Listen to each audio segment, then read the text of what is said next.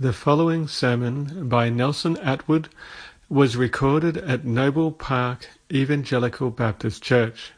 For more information, please visit their website at www.noblebaptist.org.au. That's www.noblebaptist.org.au. Take your Bibles, please, to the book of Ephesians. Ephesians chapter 6, and we're going to read from verse 10 down to verse number 20.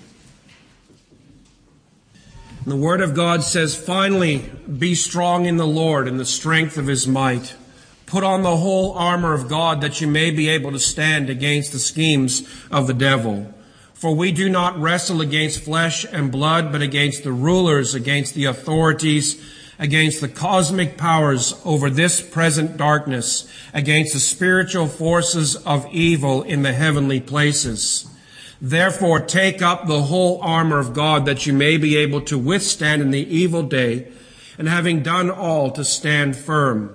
Stand therefore, having fastened on the belt of truth, and having put on the breastplate of righteousness, and as shoes for your feet, having put on the readiness given by the gospel of peace, in all circumstances taking up the shield of faith with which you can extinguish all the flaming darts of the evil one, and take the helmet of salvation, the sword of the Spirit, which is the word of God, praying at all times in the Spirit with all prayer and supplication.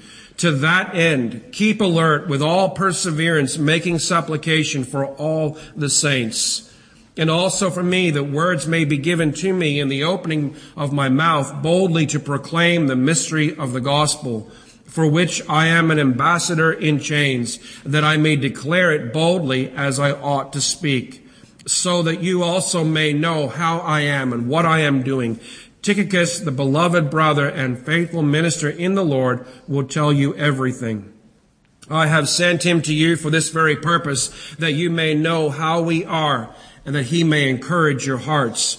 Peace be to the brothers and love with faith from God the Father and the Lord Jesus Christ. Grace be with you all. Love our Lord Jesus Christ with love incorruptible."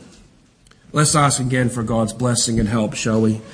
Father, again, we come before you this morning with the Word of God open before us. And Father, we pray that you would teach us. You would encourage the hearts of us all. Father, you would rebuke us where we need to be rebuked. And Father, we pray that you would save sinners and build up the saints. And we ask these things, Father, in Jesus' name. Amen. God has given us his full armor of truth so that in his strength we may have sufficient to endure Satan's schemes against us. So we must clothe ourselves in it to stand firm against the devil's schemes and lies. We saw a few weeks ago how we need to prepare because the devil is a liar and a deceiver and a discourager. Because the devil is unrelenting in using his schemes to attempt to turn us away from following the Lord Jesus. We have a purpose in preparing, to endure, to stand firm and stand fast in the evil day. We must obey God's commands to be strengthened in the Lord, to take up and put on the full armor of God, to endure by clothing ourselves with Christ's truth, and to endure by clothing ourselves in Christ's righteousness. And this morning I want to look at the feet shod in the preparation or the readiness of the gospel of peace.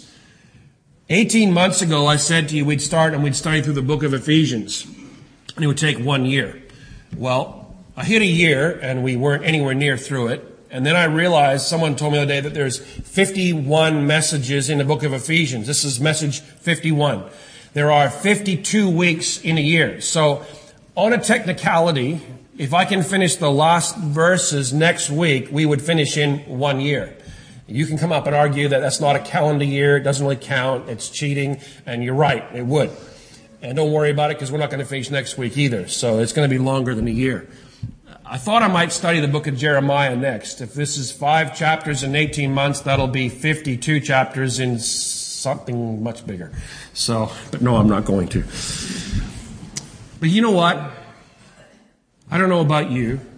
I can only speak for myself. That God has, in studying through this, opened my eyes again and again and again to see the glory of Christ, to see the message of the gospel. And never ceases to amaze me in a few words how much we can see of Christ and how much we can see of the gospel and how much there is of the truth of God that we need to equip ourselves with, that we might stand and we might endure. In listening to some of you talk and in sharing with you and praying for you and hearing some of your concerns, it's amazing how much again and again we see the Word of God able to meet and minister to each according to their need. And this morning I want to address one of the needs. I think it's one of the biggest needs, especially among younger people, about the assurance of their salvation.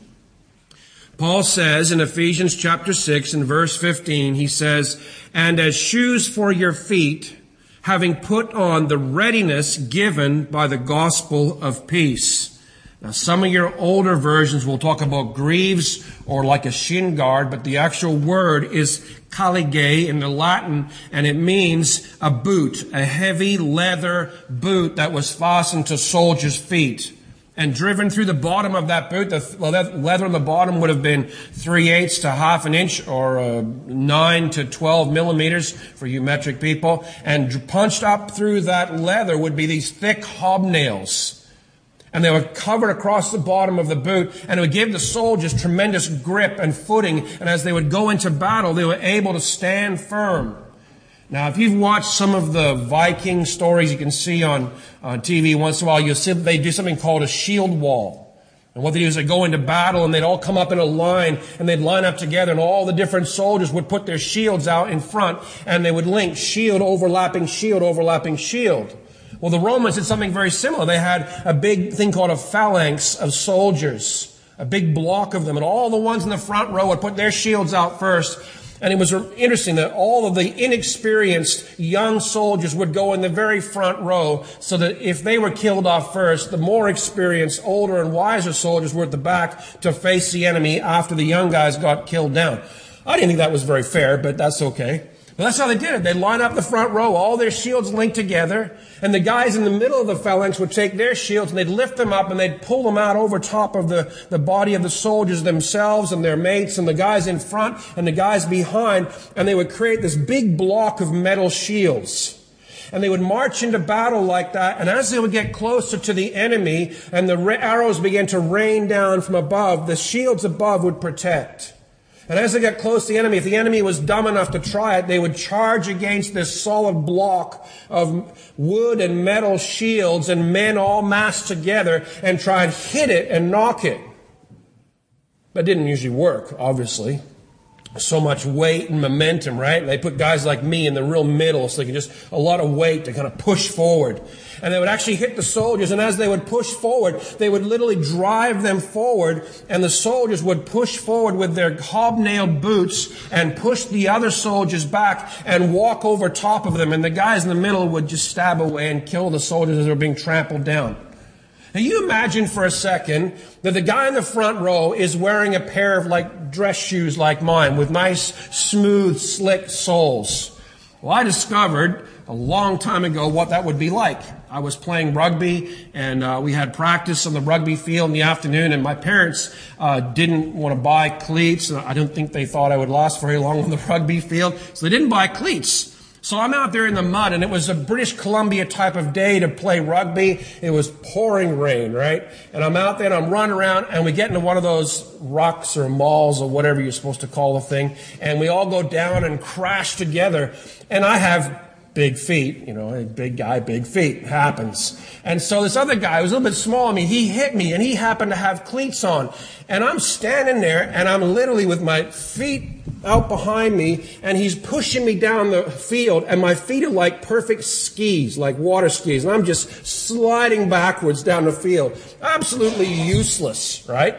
Until I sucker punched him, and then that was a different story. But anyway, that's the point here. Paul is saying, listen, on your feet, fasten on the boots.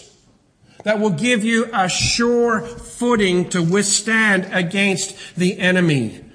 He says there, the gospel of peace supplies us with readiness. Now, what is readiness? What does that mean? And the Greek is hetoimasia, and it means preparation or foundation or base. So you could take Ephesians 6:15, and you could paraphrase it like this. The preparation to resist the devil is supplied by the gospel of peace. Or like this, equally valid. You could say the sure footing, the sure grip that prepares us for the enemy's attack is supplied by the gospel of peace. Now that's kind of a long rendition for that verse, but that's basically what it means. Okay? The gospel of peace supplies us with a sure footing that prevents us from slipping and falling. The gospel of peace gives us a sure footing, preparing us to endure so that when we are attacked, if we do not have a sure foundation, we will not stand firm. It's absolutely sure. When we are attacked, if our feet are not fitted with sure footing, a sure grip, we'll slide all over. And just like that little guy who pushed me around the field with no problem whatsoever, will be the comical epitome of not enduring and not standing firm. Christian, fasten to your feet the sure footing that the gospel of peace provides you. So the answer or the question then comes up immediately. What does he mean by the gospel of peace, the good news of peace, and how is it that the gospel of peace gives us a sure footing to withstand and endure the enemy's assault? It is the good news that peace has come. It's the good news that God has made peace with us. And again, you ask the question, how is it the good news of the gospel of peace gives us a sure footing when the devil attacks us? Well, in order to answer that question, we need to take a long detour. You're going to wonder halfway through this message, has he forgotten completely about Ephesians 6:15? The answer is no, I haven't. We're going to get back there, but I want to take you on a long detour, and we'll come back to Ephesians 6:15 close to the end. One of the reasons so many of us struggle with assurance of our salvation is because we do not grasp what the gospel of peace truly means. The gospel of peace that gives us assurance, that gives us a sure footing against the enemy's attacks, is knowing that hostility before peace. If there was hostility. It comes from knowing how peace was made, and it comes from knowing the extent of the peace that was made. And that gives us the assurance of God's peace, which provides. This is a little blue note sheet in your bulletin there. You can follow along with that if you like. The assurance is what fastens to our feet to help us endure in the evil day. So let's ask the first question. What is the hostility, before Cain? We must remember that there was hostility. Now, before I dive too far into this, I just want to give credit where credit is due. I got a lot of help over the years in understanding the gospel from men like R.C. Sproul and John Piper, and this one here in particular, he gave me a lot of help in this. I don't want you to think that I came up with this on my own. I did get some help from other guys, and I do read other guys fairly regularly. I'm going to give you a few texts to help you understand that God had a purpose in creating all things. The Bible says in Revelation 4 verse 11, "The worthy are you, our Lord and God, to receive glory and honor and power, for you created all things, and by your will they existed and were created." God created them, and he is worthy to receive glory and honor and power because of those creations. Romans 11:36, the Bible says, "For from him and through him and to him are all things. To him be the glory forever and ever. Amen." Okay, from him. God is the creator of all things. He is the originator and the source of all things. To him. God is the recipient and the object of all that creation. God created all things for himself, for his enjoyment, for his use. To him be the glory. God is to be glorified in and by all things. So every single thing that was created, from the tiniest little microscopic bug to Canis Majoris, the greatest star in the universe that we can find so far, all of it is designed and put together with the purpose of glorifying God in everything they do. Okay? Isaiah 43 verse 7, the Bible says, everyone who is called by my name, whom I created for my glory, whom I formed and whom I made. God's purposes are not selfish, but in this verse here, it looks like, it sort of sounds like, he's created everything for himself. He's trying to get glory for himself. C.S. Lewis made a comment that sometimes when you read the Psalms, God sounds, and he don't mean this disrespectfully, but God can sound like an older person who is hungry for affection and attention. He's always saying, look at me, look at me, look at me. Well, the great difference between God and an older person is God is worthy to be looked at and God is worthy to be glorified, but a person may not be. All right? So God desires and created all things for His glory. He also created you and I. He designed us and put us together with the ability to experience highest joy possible. Now you might think, in my life, I don't have a lot of joy. There are a lot of things going on in my life that are robbing me of joy, and it feels like my life is just one long grind. I want you to know, on the authority of Scripture, that God designed you and created you to be able to experience and obtain and have the highest joy even possible, beyond what you can imagine, beyond what you can conceive. The Bible says in Psalm 16 verse 11, you make known to me the path of life. In your presence there is fullness of joy. At your right hand are pleasures forevermore. In God's presence, in a relationship with the living God, having fellowship and communion with God, God designed us for the highest levels of joy. And they're only going to be found in Him and in Him alone. You say, how does this answer the question why God is angry at us? And why was there anger and hostility that caused there to be made peace? Well, that's a great question.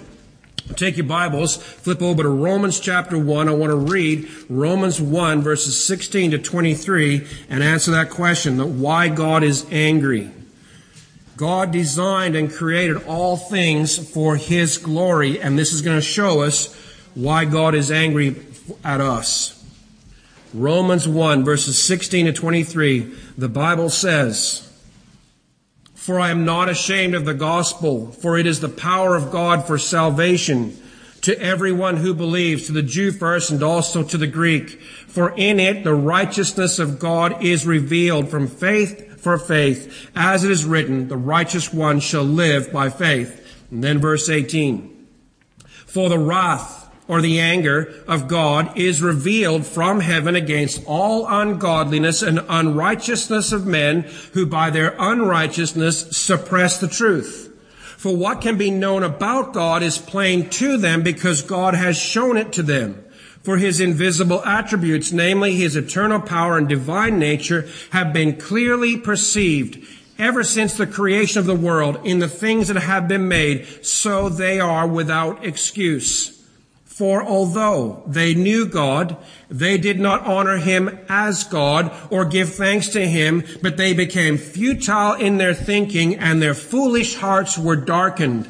Claiming to be wise, they became fools and exchanged the glory of the immortal God for images resembling mortal man and birds and animals and creeping things. You see what they did in verse number 23. They exchanged the glory of the immortal God for images resembling mortal man and so on. God is angry, extremely angry, because while He created us to glorify Him and experience unrestrained and unrestricted joy in God, we have not glorified Him.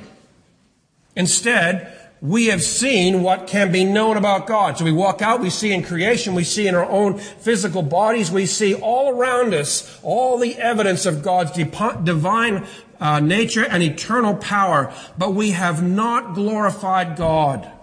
We have failed to make his name great. We have not honored God. We have not given thanks to God. We've not recognized him for all the things that he has done. But far worse than that. It's one thing not to do that, but even worse, on a far higher level, he says in verse 23, we have exchanged the glory of the incorruptible God for images of corruptible created things. So we have given up God for something far less. Take your Bibles again, flip over, Jeremiah, the book of Jeremiah, chapter 2, and we're going to read verses 11, 12, and 13.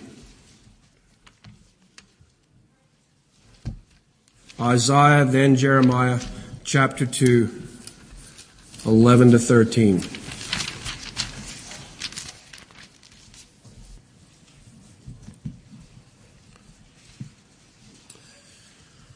Bible says this is God, and he is speaking through Jeremiah to the prophet of the nation Israel, and he's bringing a great indictment against them. But his indictment against Israel stands against us. Look what it says. He says, has a nation changed its gods, even though they are no gods? But my people have changed their glory for that which does not profit. Very same idea in Romans 1:23, have changed for that which does not profit. Be appalled, O heavens, at this. Be shocked, be utterly desolate, declares the Lord. For my people have committed two evils. They have forsaken me, the fountain of living waters, and hewed out cisterns for themselves, broken cisterns that hold no water. What's he talking about? The greatest evil that we can ever commit is two things put together. Number one, we forsake God. And number two, we carve out for ourselves water jars that can hold no water. Whenever we desire something other than God as the source of our joy, our happiness, or our satisfaction, we are committing an appalling, devastating evil. I don't think we grasp that. Every single time that I desire something more than God, every single time I trade my love and devotion and affection for God where it should be and put it into something else, I have committed an appalling and a devastating evil, and God is greatly angry at it. The wrath of God is revealed against all ungodliness and unrighteousness, and then he describes it. They have not been thankful. They have not glorified me. And beyond all that, they have exchanged the glory of the incorruptible God for a created thing. Back in the garden, Genesis chapter 3, remember the story, Adam and Eve. There's so much theology you can pick up from Genesis 1 through 3 that's so key to the rest of the Bible. He talks about there, he says that their first human sin, instead of delighting in the almighty, everlasting, living God, the Bible says she saw that the fruit was good. Now you imagine, she takes the fruit and she plucks it off the tree. What happened to that fruit? It just died, right? It's no longer attached to the tree. It's now starting to that slow, long process of rotting before it literally crumbles to nothing and mush and falls into the ground. She takes that piece of fruit and she's looking at it and she's delighting in it. Instead of delighting in God and his wisdom, she saw the fruit as desirable to make one wise. And she's taken that fruit and she's looking at it, and all of a sudden she's forgotten all about God. She has forsaken God, as he says in Jeremiah 2, and she's now delighting in something else, a created image, a created thing, that piece of fruit. She exchanged God for the fruit, thinking it would make her wise. Again, the greatest evil we can commit is to delight in anything other than God more than we delight in God himself. And our delighting in something other than God angers God. How angry do you think God gets over that? You know what the Bible says? It's like a husband who discovers his wife has had a one-night stand. That's how angry God gets. There's a spirit of jealousy in God, holy, righteous jealousy. He created us for himself. He created us to glorify himself. And we've all abandoned God, picked up something that's created and said, oh, this is what's it. This will give me satisfaction. We've traded God for what cannot profit, Jeremiah says. Romans says we've traded God for a created, corruptible being, a creation. That's why God is so angry with us. That delight in something other than God is itself disobedience against God. The Bible says in Psalm 37 verse 4 that we are commanded to delight ourselves in the Lord. You say, that doesn't sound right. So if I went up to Andrew and said, Andrew, you should just delight in me. I mean, you should just look at me. Andrew would say, problem. Arrogant much? Prideful much? And he'd be right. Because there's nothing desirable in me that's worth looking at. But the whole lot difference is when God says, look at me and glorify me and honor me and give thanks to me because I am God. That's vastly different. He is the highest being, uncreated, self-sustaining, invisible, incomprehensible God, and yet we have traded delighting in Him for all kinds of other junk and stuff. That's why God is so angry. That delighting in other things is what causes us to disobey God. Our failure to delight in God above all else is disobedience, and disobedience is rebellion against God. That's why God is angry with us. That's why there needed to be peace made, but we're getting there. God designed us and created us for His glory. He designed us to obtain our greatest conceivable joy by glorifying Him, by glorying in Him. And we exchange it for a rock.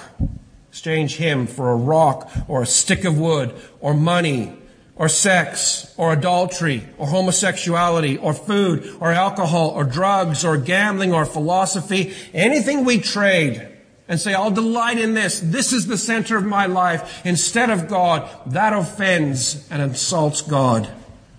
God describes it as a great evil. He calls the heavens and the earth, those created things that glorify God all the time. He calls them to look on this and say, be appalled, be devastated. Heavens, this people that I have created in my image have traded me for a created thing, for a lump of wood, a stick of rock, whatever it is. God describes it as a great evil. Your sin and my sin is rebellion against God. In Psalm 78 verse 17, the Bible says they sin still more against God, rebelling against Him. That sin and rebellion is lined up as parallel. He also created us to experience, they sinned against Him, but we have sinned in Daniel 9 verse 5 and done what's wrong and acted wickedly and rebelled and turned aside from God's commandments and rules. Every time we delight in anything other than God, we sin and rebel against God. Every time we disobey God's law, it's rebellion against Him. Every time we disobey our conscience, it's rebellion against God. Every time we disobey our parents, it's rebellion against God. Every time we desire money more than God, it is rebellion. Every time we desire sex or pleasure or anything else, it's rebellion. One of the reasons why we struggle with assurance of our salvation is we don't understand how God thinks about that rebellion. For years, I had the idea that God was like a great big grandfather in the sky. Long white hair, long white beard, long white robes. My grandfather had white hair and not a white beard, but he was kind of an older, kindly gentleman. And if I did something to offend him, he never let it get angry at me because I was a little kid. He thought I didn't know better. And we sometimes relate our ideas of grandfather to God and say, well, that's what God is like. But listen, the Bible says anything but that.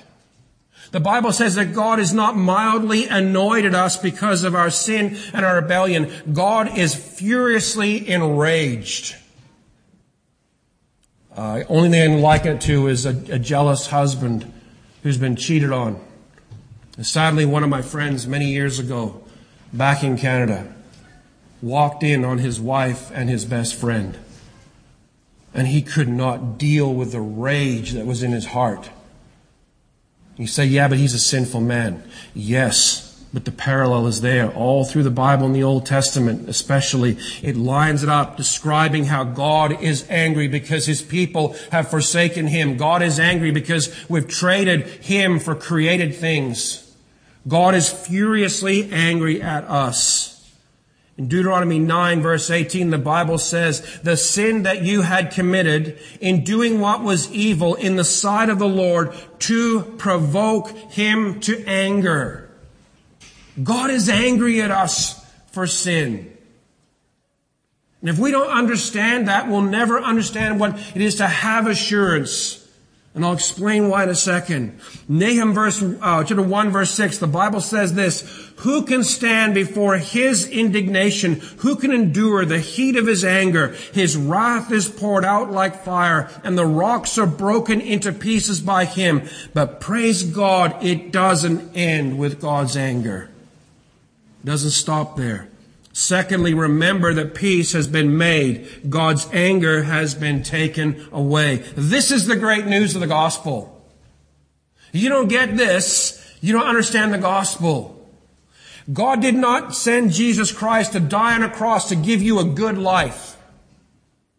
He didn't send Jesus Christ to die on a cross so you could be healed of all diseases. Yes, we are healed by his stripes, but that's not fundamentally the issue.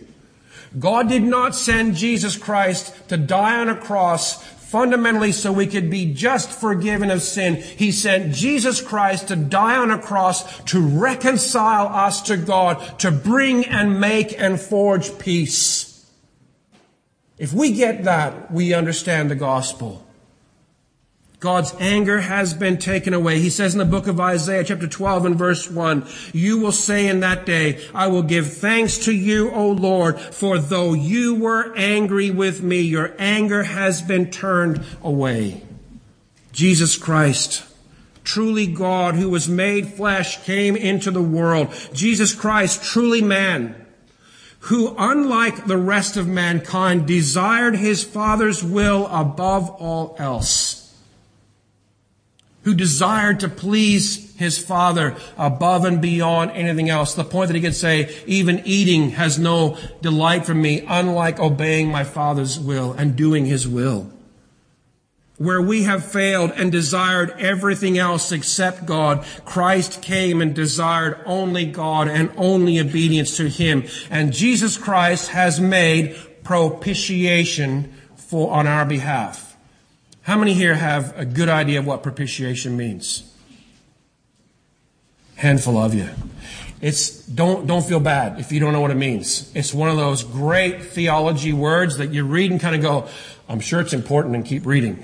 You don't stop to look what it means. But it's massively important. It's so key to the gospel. If we understand it, everything else starts to fall into place.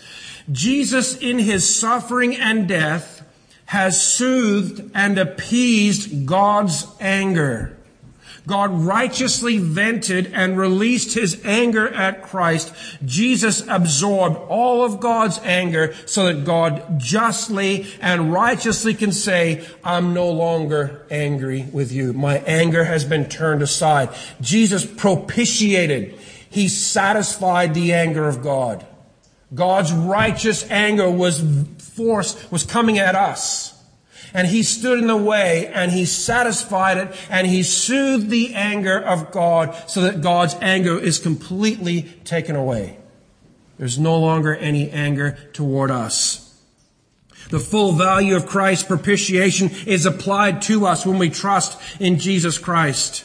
As great and as furious as the anger of God is, the value of the sacrifice of Christ is so much greater that his death is sufficient to pay the penalty for all the sin of all mankind. But his death is only effective for those who believe. You say, not sure I understand that. Let me give you an illustration. I owe $100. And I discovered that somebody in this church has got $1 billion. And I go to them and I say, I need money to pay off my debts. And they say, well, I got $1 billion. Here it is. Here's all the money necessary to pay off your debt. And they give it to me. I take it and pay off my debt. It makes sense, right? What happens if the other person discovers that I got a debt of $100 and they got $1 billion in the bank, and they say, come to me and say, hey, we've got money for you here to pay off your debt. And I step back onto my self-righteousness and say, well, no, thank you. If you don't mind, I'll pay my own debts. The money is still there. The value of that money to pay the debt is still fully there. But my refusal to accept that payment makes it that I still owe the money. So when Christ died on the cross, his death was sufficient to pay the penalty for every single person who ever lived, from Adam all the way to the very end of creation. His death was enough. But it's only effective for those who claim it and apply it for themselves and say, I will take the value of his death. I'll take the value of his anger appeasing death, and I'll make it mine. All the wrath of God poured out on Jesus did not destroy him. He has conquered sin and death. He has endured. He has prevailed because he is God. The Bible says that God made peace. In Isaiah 26 verse 12, the Bible says, O Lord, you will ordain peace for us, for you have indeed done for us all our works. You get that? God made peace for us. We don't make peace with God. He comes and makes it on our behalf. In John 20 verse 19, we were reading it last week or this week, I can't remember. On the evening of the first day of the week, the doors being locked when the disciples were for fear of the Jews, Jesus came and stood among them. And what's the first thing he said? Peace be unto you. I've made peace. I have conquered. I have prevailed. I have taken the wrath of God and turned it away. I make peace. In Romans 5 verse 1, the Bible says this, therefore, since we have been justified, declared right by faith, we have peace with God through our Lord Jesus Christ. The good news of God is this, there is peace between God and us. We hear the announcement of the gospel of peace. We hear that Jesus has died in our place. We begin to trust him for salvation. We begin to repent of sin, and we follow that by living a life of obedience, and there is now peace between us. God is no longer angry with us. Why do I sneak obedience in there? Why don't I just say, repent of sin, believe in Jesus, the end? I added in, followed with a life of obedience. It's so key because obedience goes back to the beginning. And what do we desire now? We desire to please God. We desire to do God's will. We desire him above all the other junk that we've been desiring before. There's now a desire to have God and be with God and walk with God and know God and love God. And obedience exercises that desire towards God. Instead of trying to find satisfaction, joy in anything but God, now I desire God and to please him more than I desire all that other stuff. Third point is this. Remember the extent of the peace that Jesus secured. After World War I, and I think November 11th, 11 o'clock in the morning, an armistice was signed and came into effect. And all the soldiers were waiting for that moment. They put all their guns down. And no longer was there shooting and no longer was there bombing. And as the book title goes, all was quiet on the Western Front. And soldiers came up out of their trenches and walked across the trenches. And now there was no longer war and fighting. But the problem was there was still a lot of anger and still a lot of hatred that existed between them. Men had seen their friends killed and bombed and blown to bits by the enemy soldiers. Even though there was an armistice, the peace really wasn't there. It was just a ceasefire, a stop shooting. If you get the idea that the peace between us and God is like that, you massively miss the extent of the peace that God has made. God is not angry, but now he just stops being angry. That's like halfway there. Not even half. It's only halfway, because the extent of the peace that has been made by God is beyond just saying, no longer am I angry with you. In Isaiah 12 verse 1 and verse 2, he says, although you were angry with me, your anger is turned away and you comfort me. That's the difference, isn't it?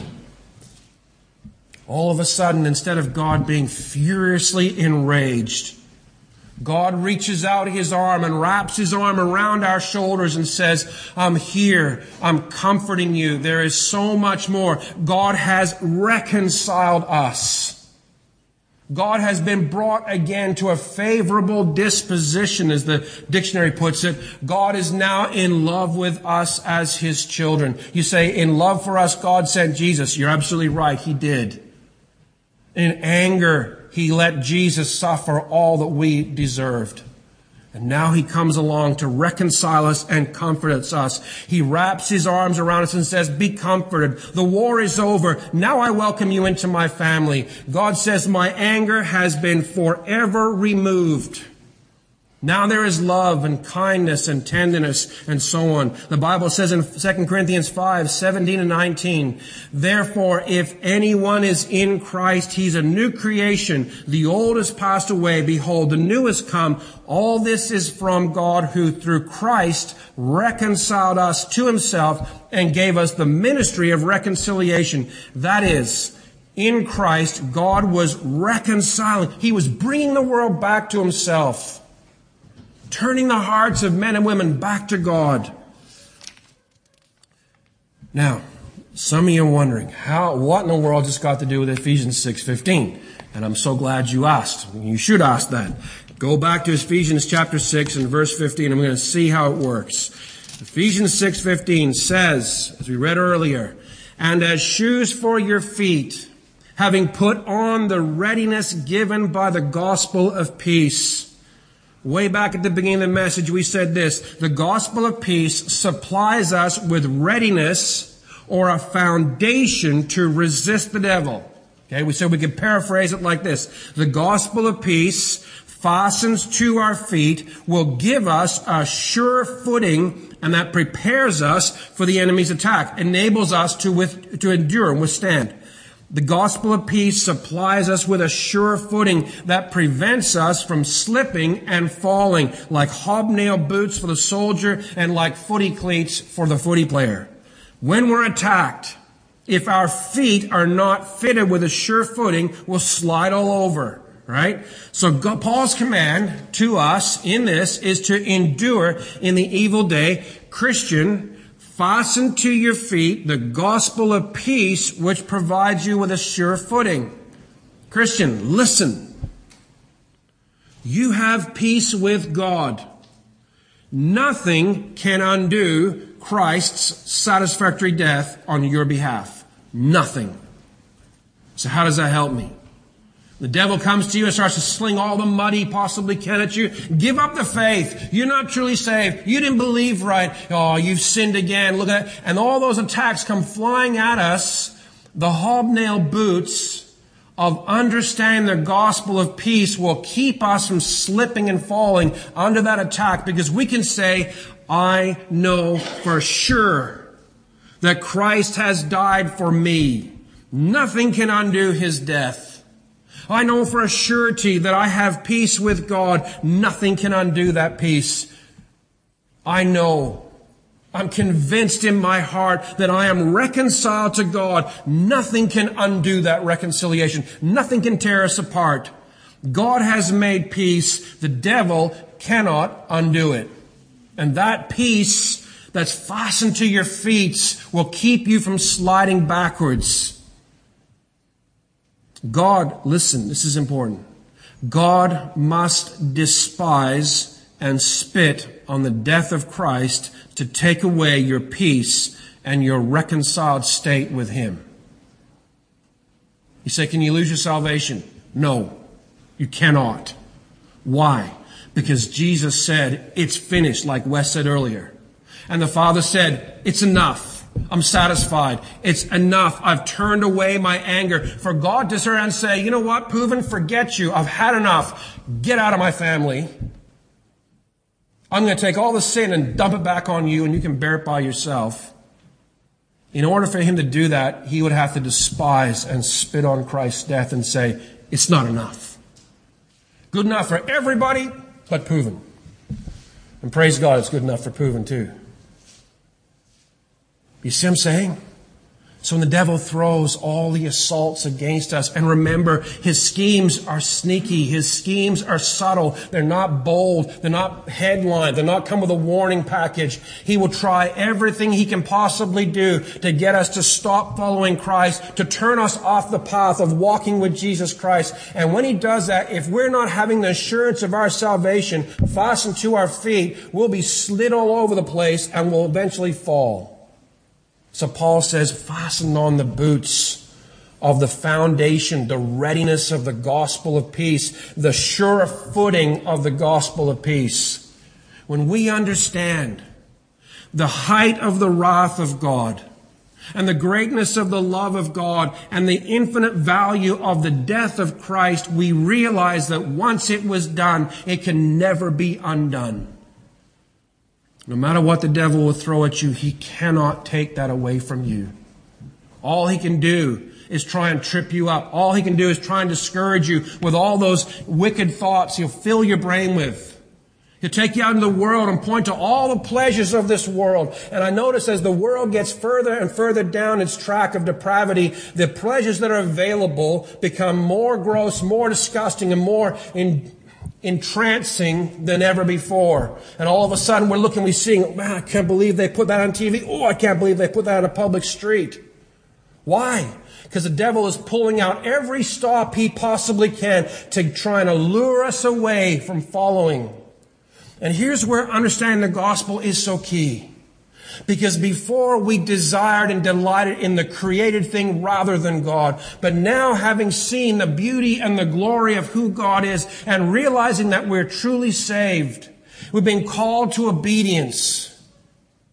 And that obedience means saying no to sin and yes to God. Saying no to the created thing and yes to God. And refusing to allow all that created stuff. You think an apple was enticing to Eve? Devil pulled out all the stops. And look at what's going on in social media. And look at what's going on in the billboards in the streets of Melbourne and Vancouver or wherever it is you come from. He's doing everything he can to turn us aside. And when our feet are fastened with the gospel of peace, it says, I know for a surety that my salvation is absolutely secure. I cannot be pushed off that mark. So how do we fight it? How do we fight back against the devil's attacks? We know in our hearts, having absorbed the word of God, we know that God cannot be angry with me anymore. We know that Christ's death absorbed all of God's wrath. We know what Paul said in Ephesians 1, that I am accepted in the beloved. He won't kick me out. We know that we are adopted. He won't throw me out of his family. He knows that our sin is fully dealt with. We know that. And we endure against his attacks by digging our gospel of peace booted feet down into Christ, the bedrock of our salvation. And we cry out to God for strength. Listen, don't be like the drowning man who's so busy thrashing around the water, not realizing that the life ring's sitting right beside him. So wallowing in his own despair, he can't reach around, put his hand out and grab onto the life ring and be preserved and saved. God has given you those things. Cry out to God for strength. Cry out as one who needs it every single day. And then when we cry out for strength, we call to mind these great truths of the gospel of peace.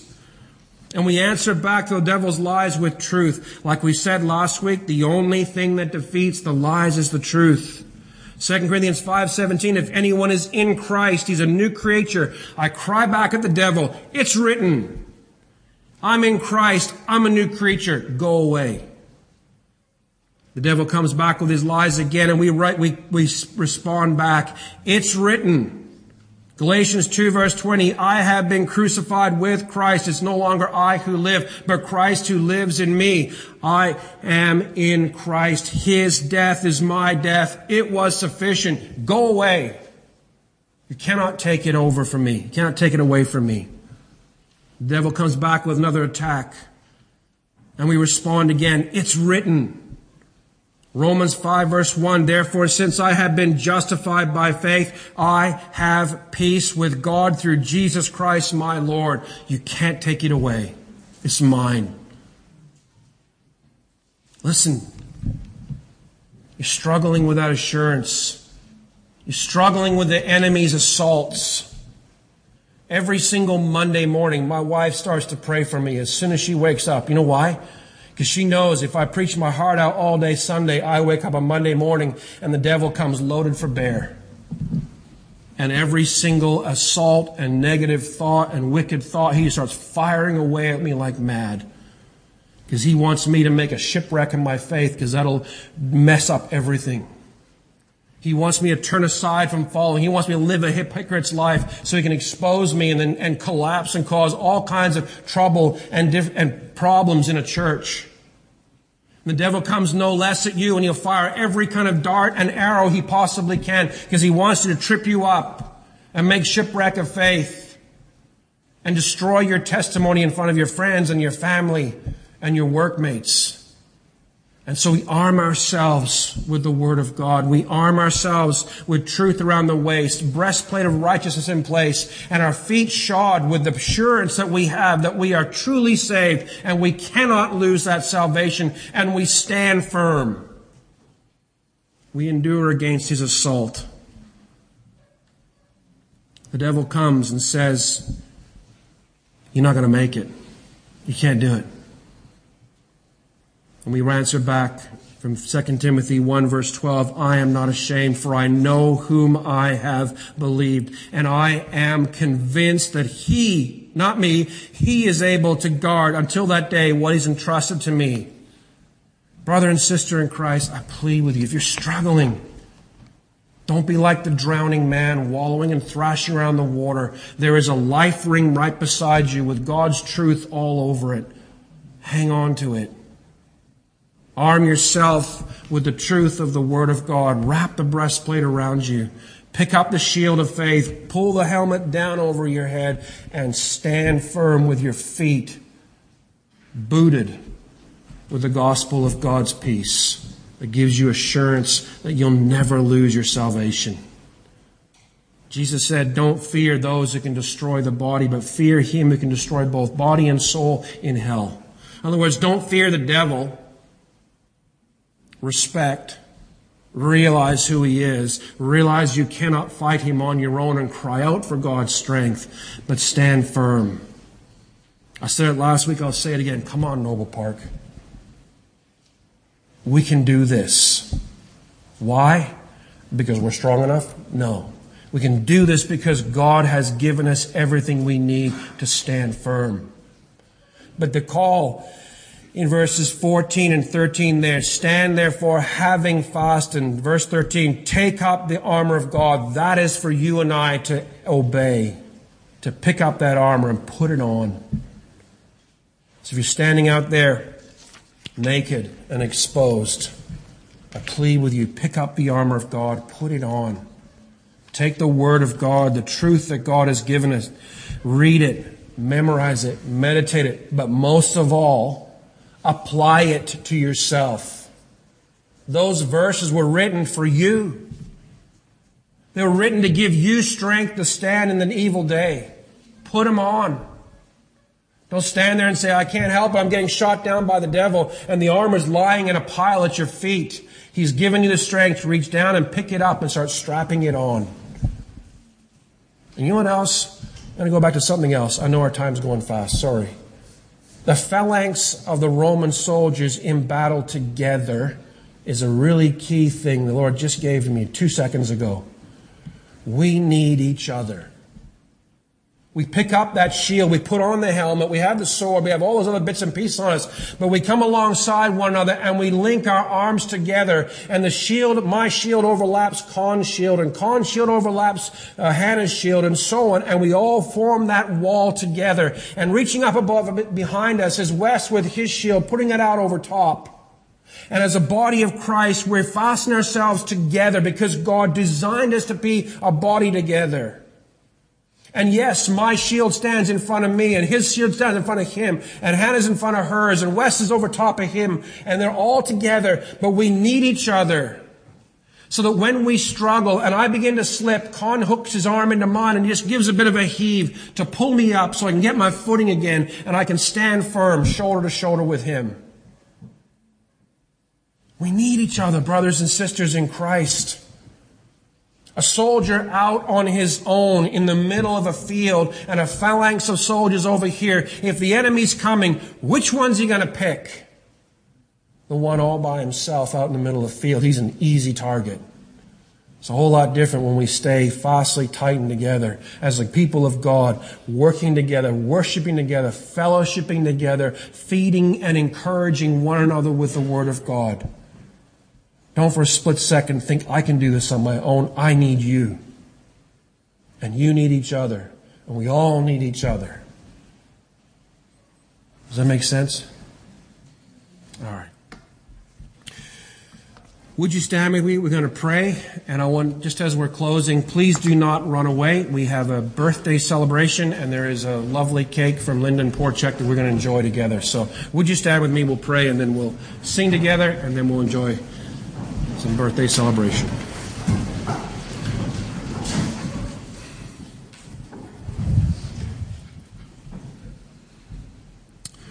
Loving Father, we give you thanks this morning for the Lord Jesus Christ. He has gone where we could never go and endure. He has gone to a cross. And Father, he has hung exposed, rejected of the earth and forsaken of heaven. And he has been made sin who knew no sin. And he has absorbed and endured the full weight of your anger and your wrath against us. And when he shouted out, "It is finished," you said, "It's enough."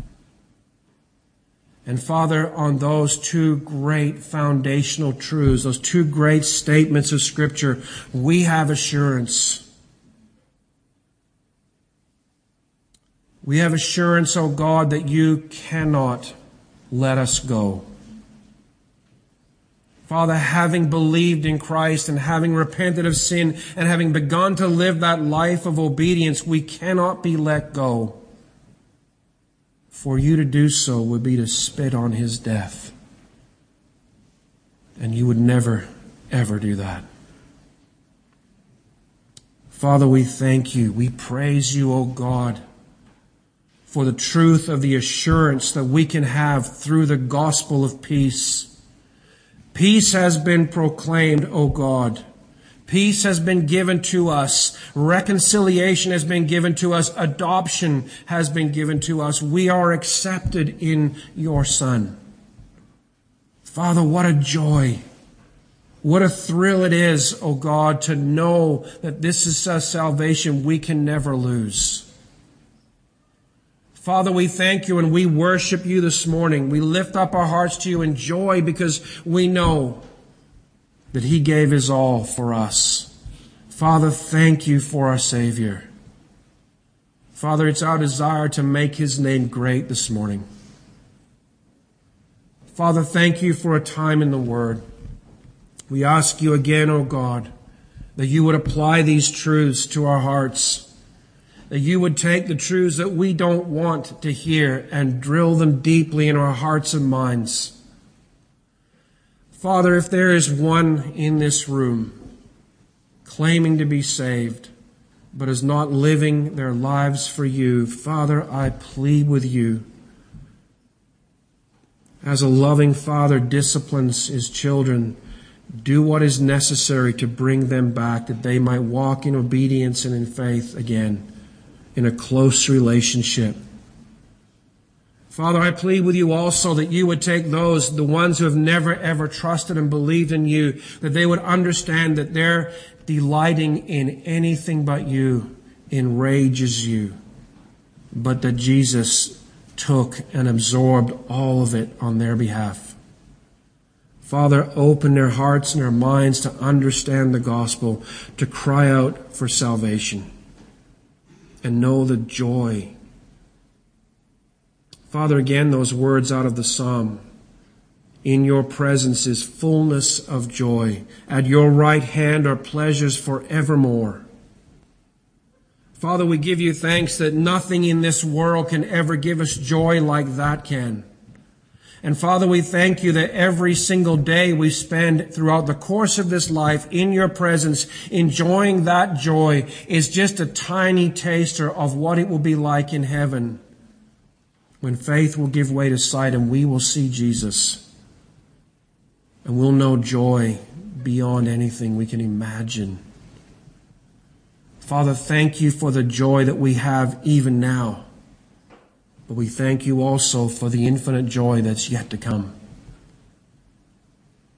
Father, I plead with you, O God, this morning that for those who are discouraged and downhearted, that you would lift their gaze to see Jesus.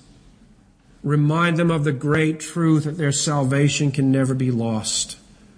That no matter what the devil throws at them, inevitably it will fail and they will stand.